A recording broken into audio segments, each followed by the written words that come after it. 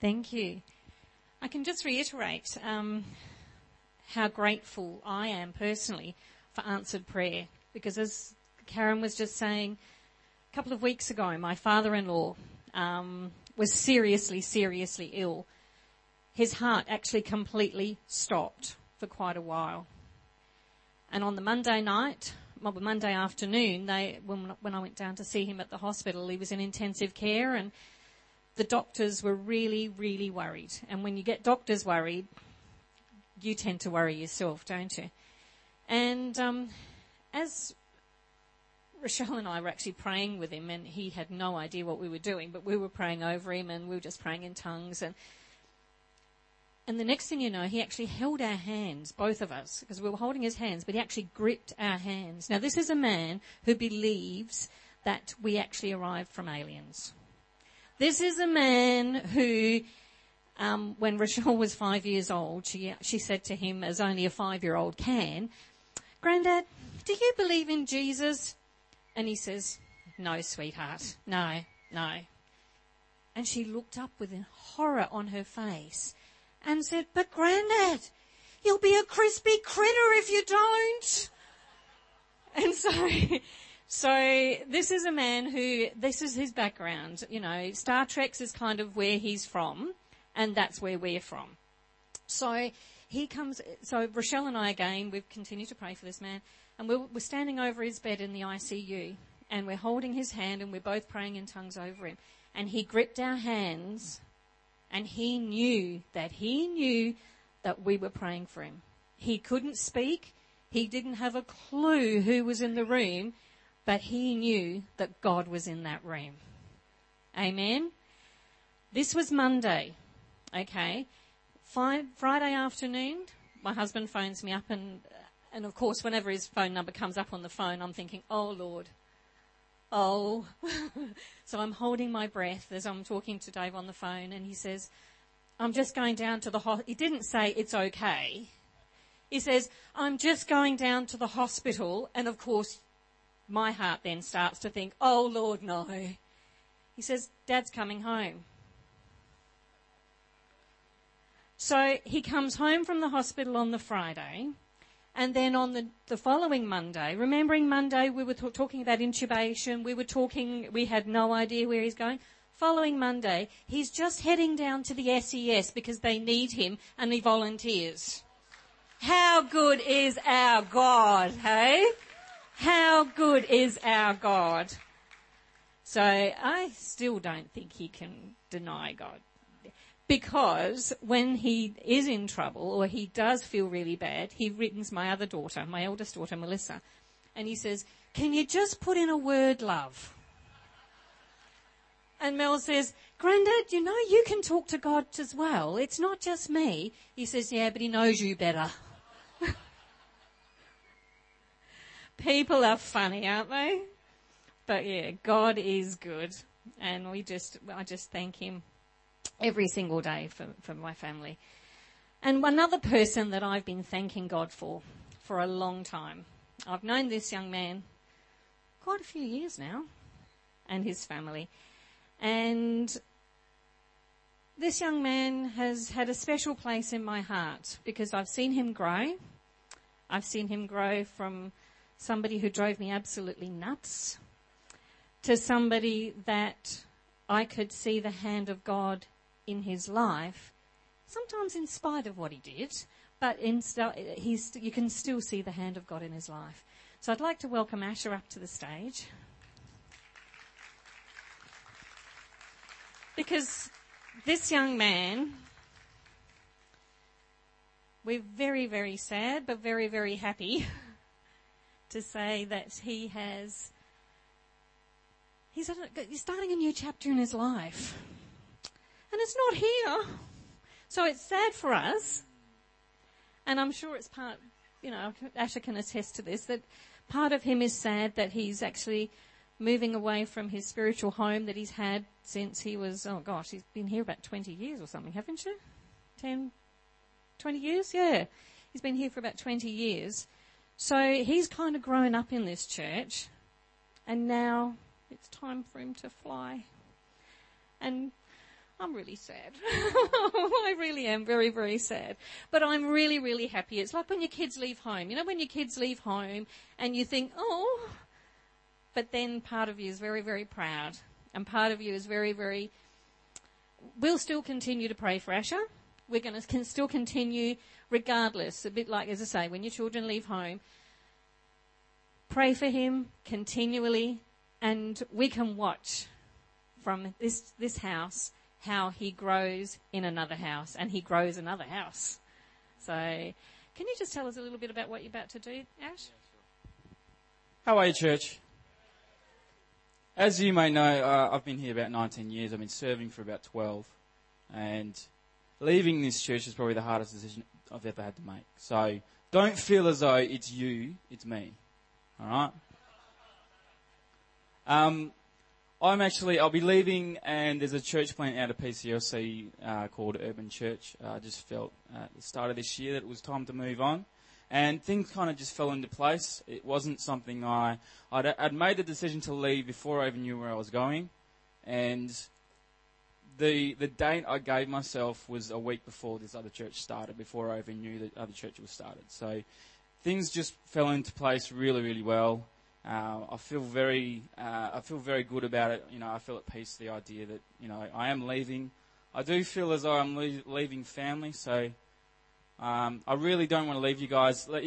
On Friday night was my last official Friday night, and it was hard to see these guys go, but they will always be a part of me. They'll always be a part of my life, and I don't think I'll ever, you know, just forget you guys as a church, as a family. So I want to thank all of you. I want to thank all the parents for, you know, the opportunity to speak into your children's lives. You know, that's a blessing to be able to, you know, sow into people's lives. I don't take that for granted. That's actually a blessing to be able to do that.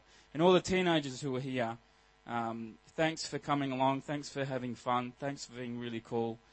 I love you all. I don't want to go, but I know that's what God wants me to do. So, love you. Have a good time. See ya. Thank you. If you guys would just put your hands forward, and we'll just pray for Asher right now. Father, we just praise you and thank you for this beautiful young man, Lord God. Lord, you knew the hairs on his head before he was born, Father God. So we just thank you for him, for the opportunity to go through part of the journey with him, Lord God. And we just look forward to his future in your hands, Father God. Lord, we just pray, Lord, that you will just pave the way, Lord. Just make his path very, very clear, Father God, the path that you would have him take, Lord. Lord, the decisions that he has to make, Father God, we just pray that you will just speak very, very clearly into his life, Lord. And that doors that you need to open, Lord, open. The ones that you don't want him to go through, Lord, close right now in Jesus' name. Amen. Amen. Thank you. I also have an urgent need for some short-term accommodation for a 30-year-old pregnant mother. If you know, if you feel, just as we're going through this service, that your home is the home that this pregnant mother needs to go to, can you please come and see me after the service? It's only a short term.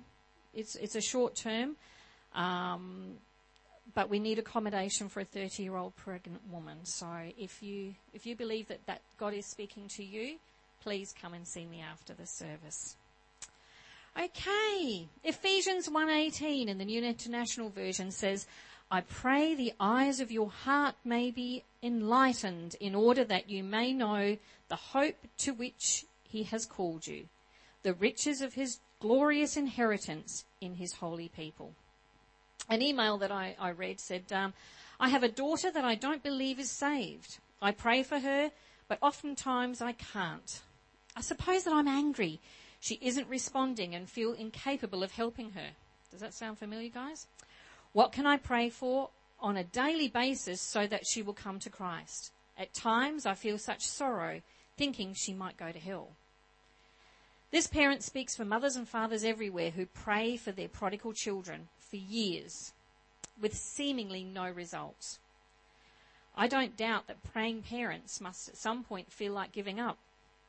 Anybody recognise that?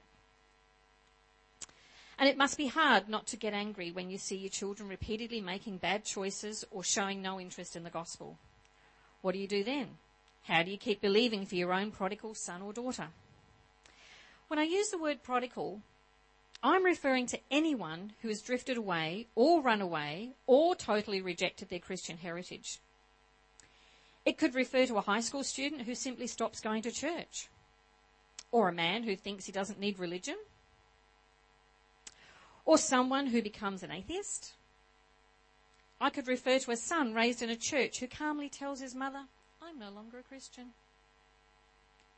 A prodigal could be a husband who one day walks out on his marriage and simply disappears. A prodigal could be someone who gets busy in their career, so busy that they've no time for God. It could be a person who serves in the church, but behind closed doors lives a very different life. The prodigal was raised in a Christian home or had a Christian background, and for some reason no longer lives for the Lord. In thinking about cases like this, we often wonder if the prodigal is saved or lost. Do you know what the answer is? Only God knows, because he can read the heart. We don't need the answer, are they saved? We don't need to answer the question, are they saved? Because for the moment, we actually don't know the answer. And it's usually not profitable to spend time wondering, were they ever really converted? Those questions, while important, go to matters of the heart. And who knows your heart? Only the Lord, isn't it? Because we only see the outside. And it can be easy to conclude that people we thought we knew so well were never saved in the first place. But our knowledge is limited. While the prodigal may appear to have totally rejected his background, and he may give all the appearances of being lost, only God knows for certain, doesn't he? In thinking about the hard questions, it's crucial that we start at the right place.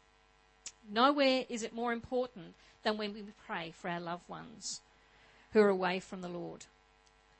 Because we have so much invested in them, we may be tempted to give up because the pain of praying for them is just too hard.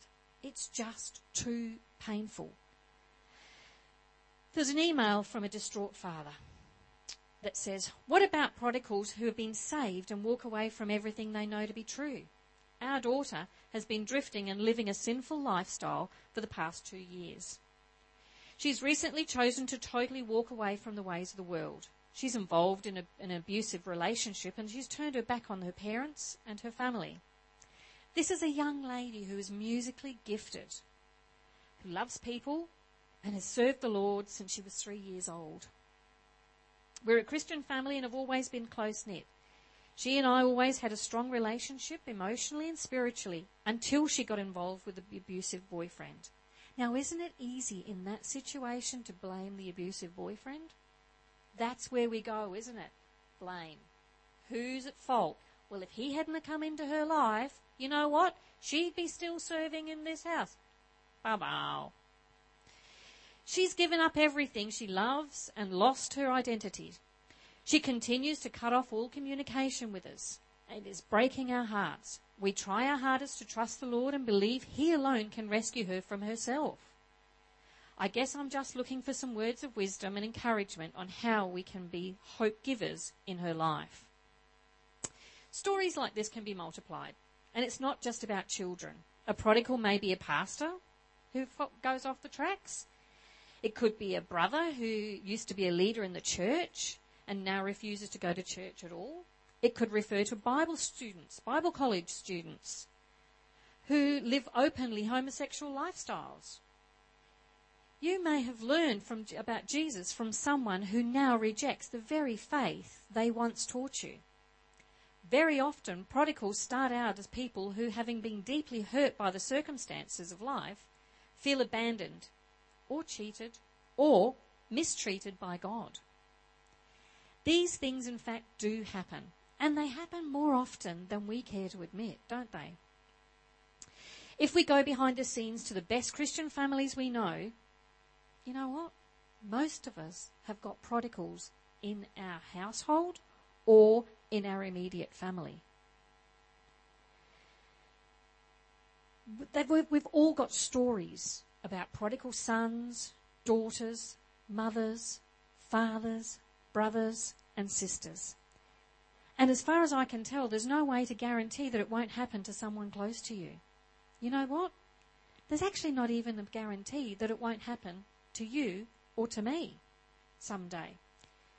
That's why we've got warnings in the New Testament, and we need to pay attention to how we live and take absolutely nothing for granted. Corinthians 9:27 is a good example. It says, "No, I strike a blow to my body and make it my slave, so that after I've preached to others, I myself will not be disqualified for the prize." If you look up that verse in the Message Bible, it's actually quite good there too. I'll leave that for you to look up though. That's Corinthians 9:27. It says it quite good. In stating the matter this way, I don't believe I'm a pessimist. I'm simply drawing conclusions based on a sober reading of the New Testament in the lifetime of dealing with hurt and confused people. The story we call the parable of the prodigal son, that's in Luke 15:11 to 32. And in there, I think it's probably the best story because it's probably the closest story to our true lives, isn't it? Jesus continued, "There was a man who had 2 sons. The younger one said to his father, 'Father, give my share of the estate.' So he divided his property between them. Not long after that, the younger son got together all he had and set off for a distant country, and there squandered his wealth in wild living. After he'd spent everything, there was a severe famine in the whole country, and he began to be in need. So he went and hired himself out to a citizen of that country, who sent him to his fields to feed the pigs. He longed for his stomach to be filled with the pods that the pigs were eating, but no one gave him anything.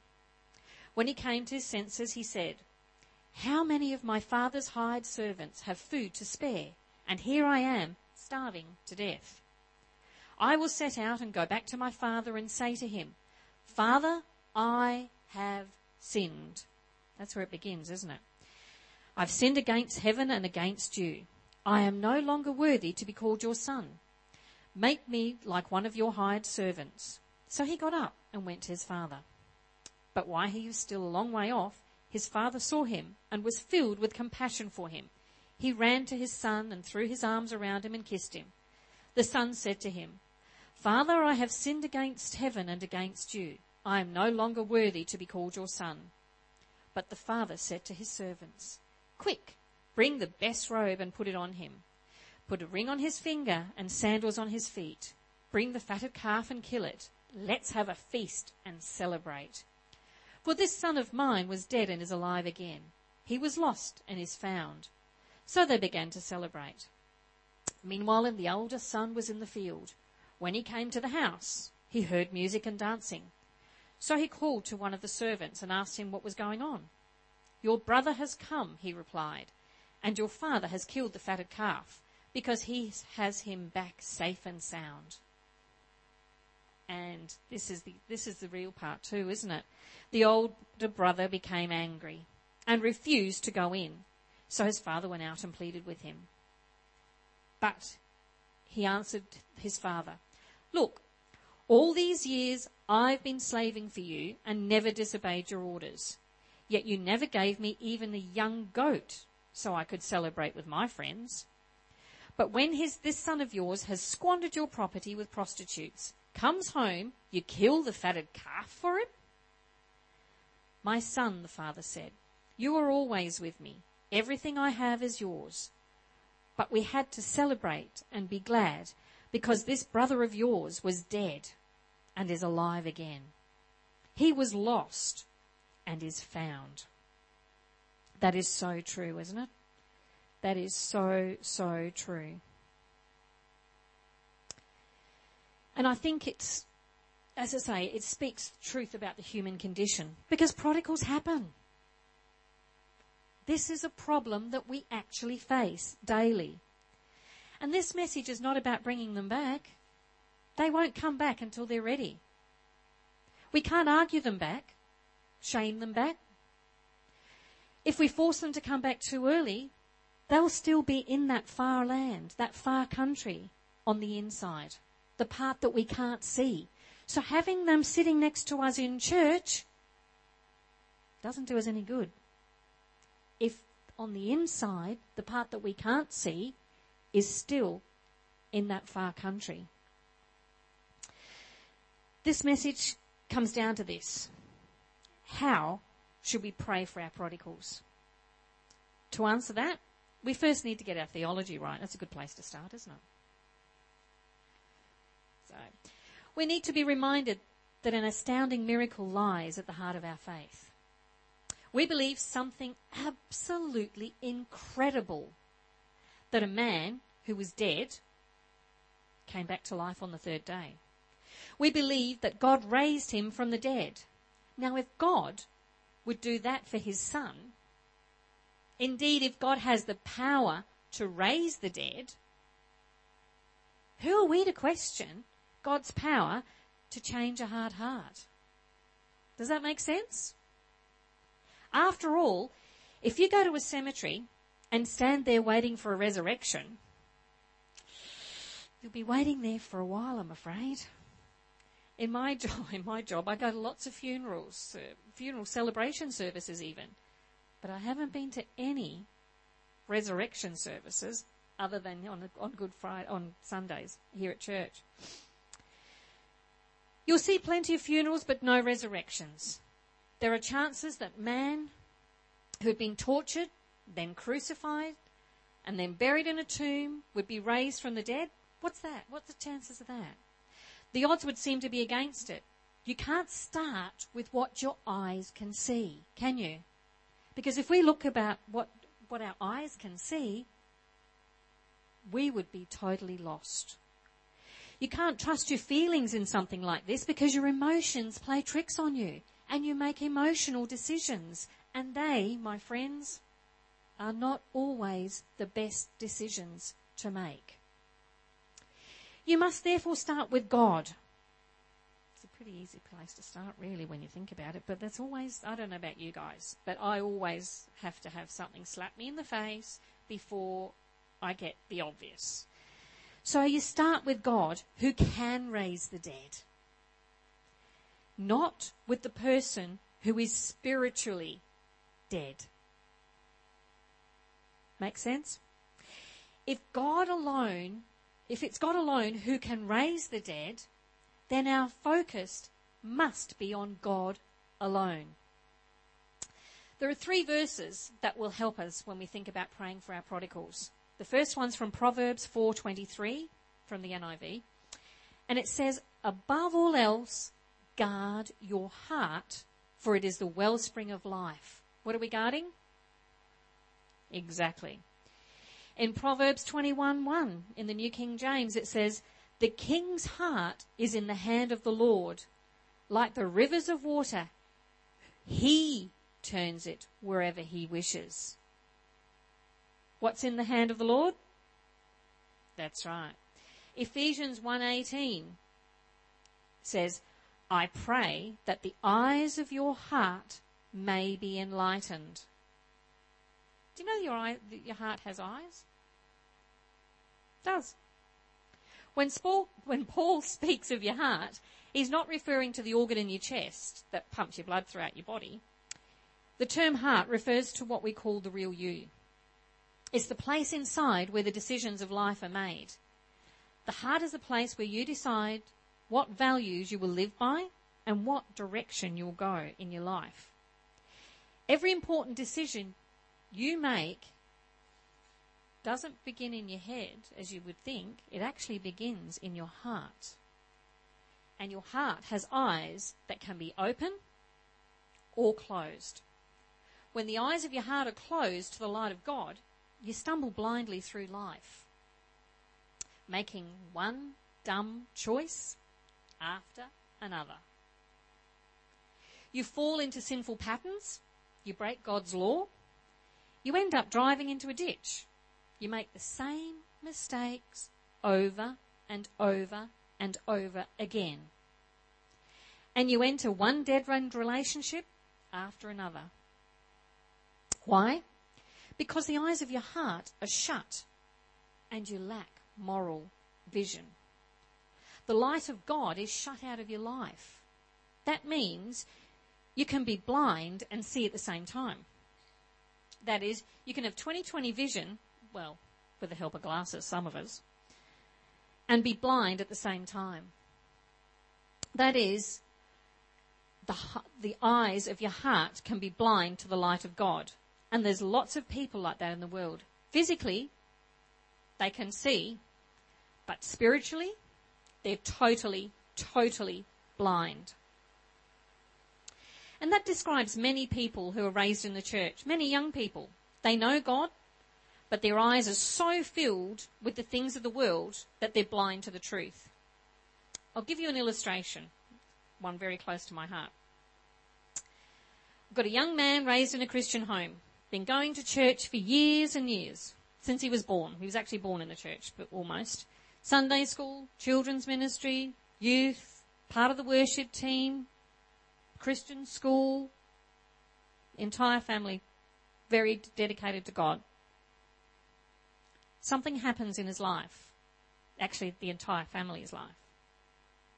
A tragedy, a life-changing tragedy. His siblings continue their walk with the Lord. His takes a different direction. 3 children brought up in the same household. 2 go one way, 1 goes the other. The parents question, what did we do? What did we go wrong? Where did we go wrong? Isn't that what we do as parents? We take the blame. We're looking for blame. We're looking for answers. But we're not looking in the right place, are we? Because as children grow up to be adults and to be at an age of understanding, they have decisions and they have choices that they need to make for themselves. And we're not responsible for other people. We're responsible to them, but we're not responsible for other people, are we? So this young man goes off, does his thing, decides to become involved with a lifestyle that he knew that his parents didn't like. He knew that his parents didn't agree with. Nightclubbing, drinking, drugs, promiscuous behaviour, one girlfriend after another, couldn't even remember their names. This family was distraught by these actions of this young man. Absolutely distraught. Parents could not believe it. Continued to pray for that young man. This young man then got involved with people that are really not the right people to get involved with. Legal situations come along. But do you know what that young man continued to do? Even the lifestyle was out there and he was in a different country, continued to ask for prayer because he knew that he was connected to God.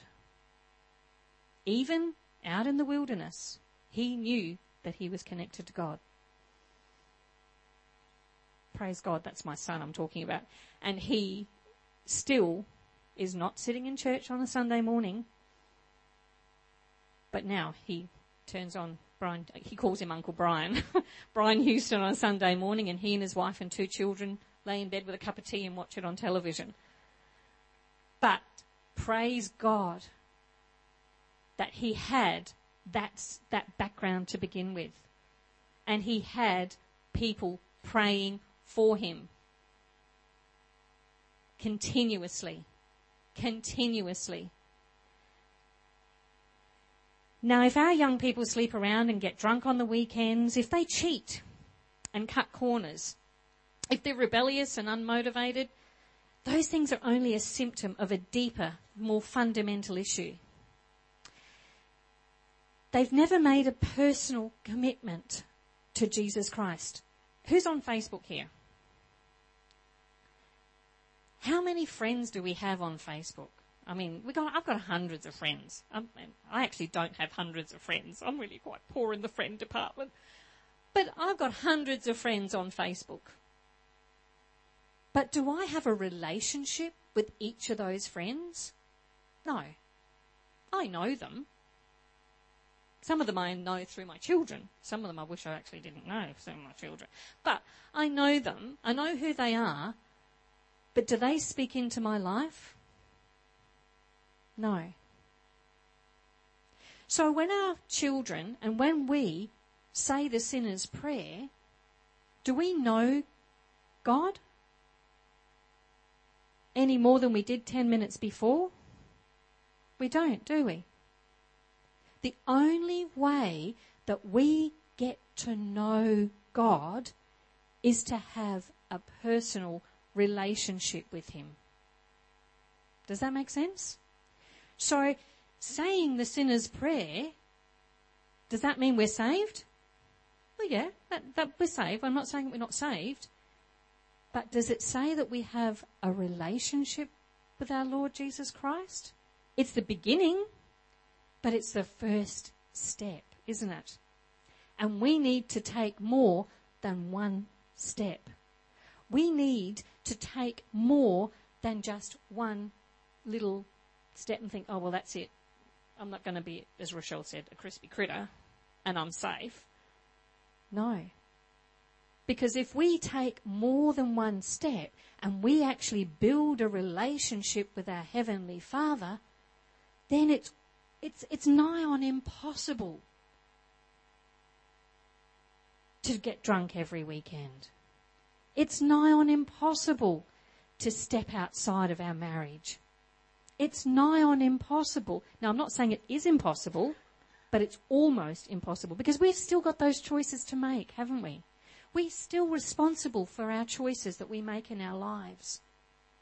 But if we've got a relationship with our Heavenly Father, that is a true relationship, not just a superficial one, like a Facebook relationship.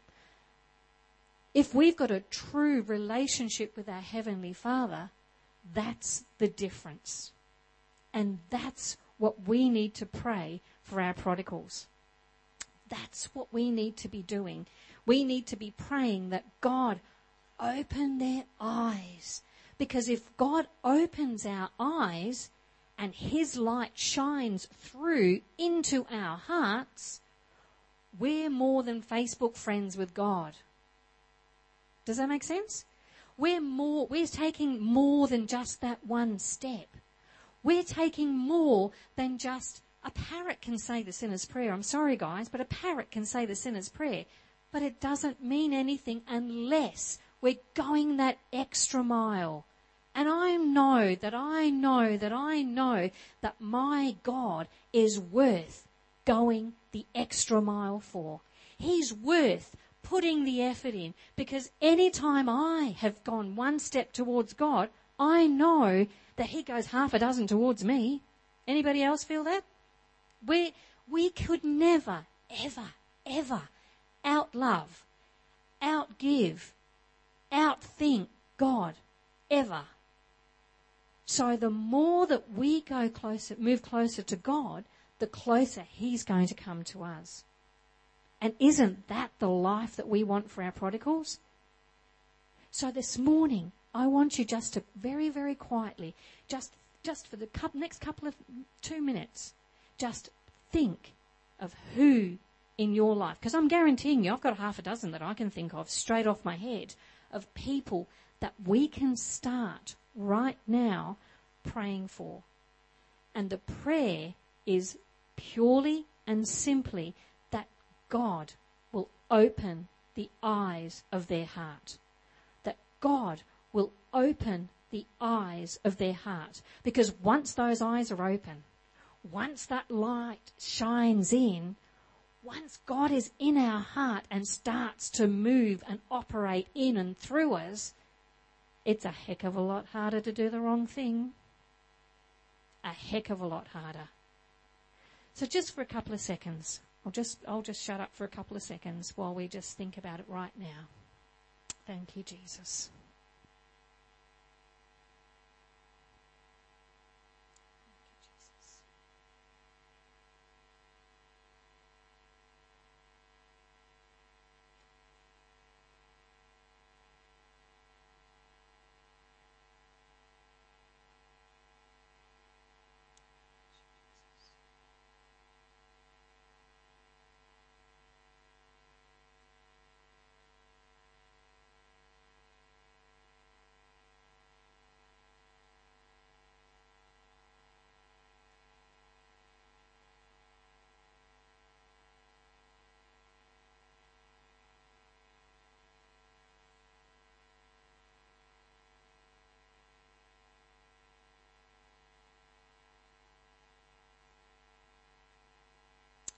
Father God, just as we pray for our loved ones who seemed hardened against you, Lord, we pray that the eyes of their heart might be opened so that the light of you can come in, flooding in.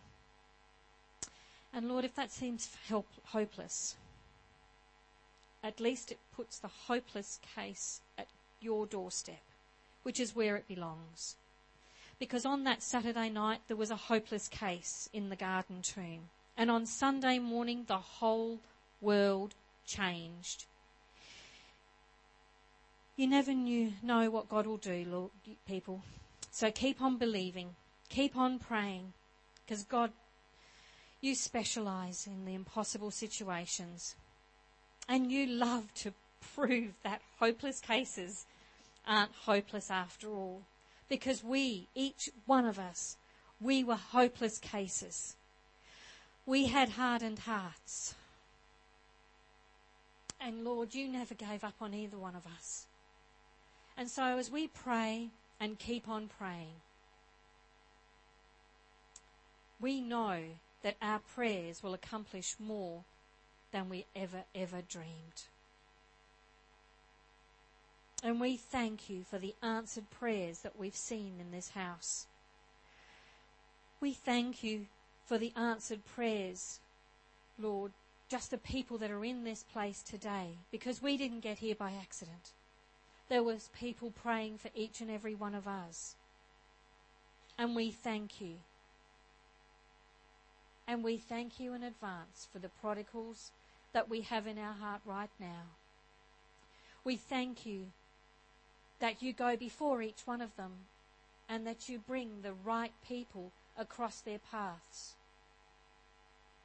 Because, Lord, we know that the whinging, the guilty putting guilt trips on, the nagging, none of it works, Lord God. Only you can change people. Only you can change people's heart. And only you can open the eyes of our hearts.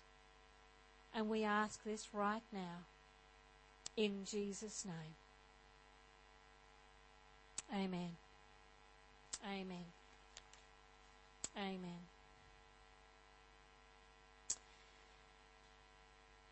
I'm going to close the service now. But if you do need prayer, and if you do want to continue to talk about the prodigals in your life, I believe that prayer is the prayer.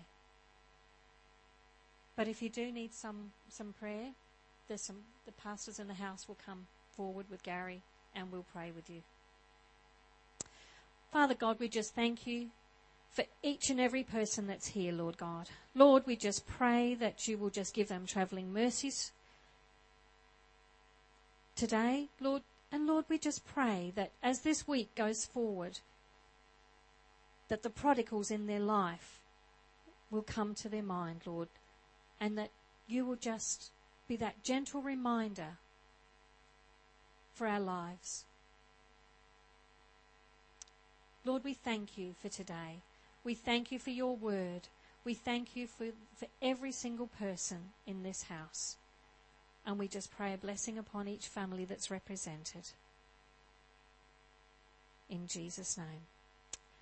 get the musicians to come up, and we will just sing something light. Happy days. We are happy. Thanks, guys.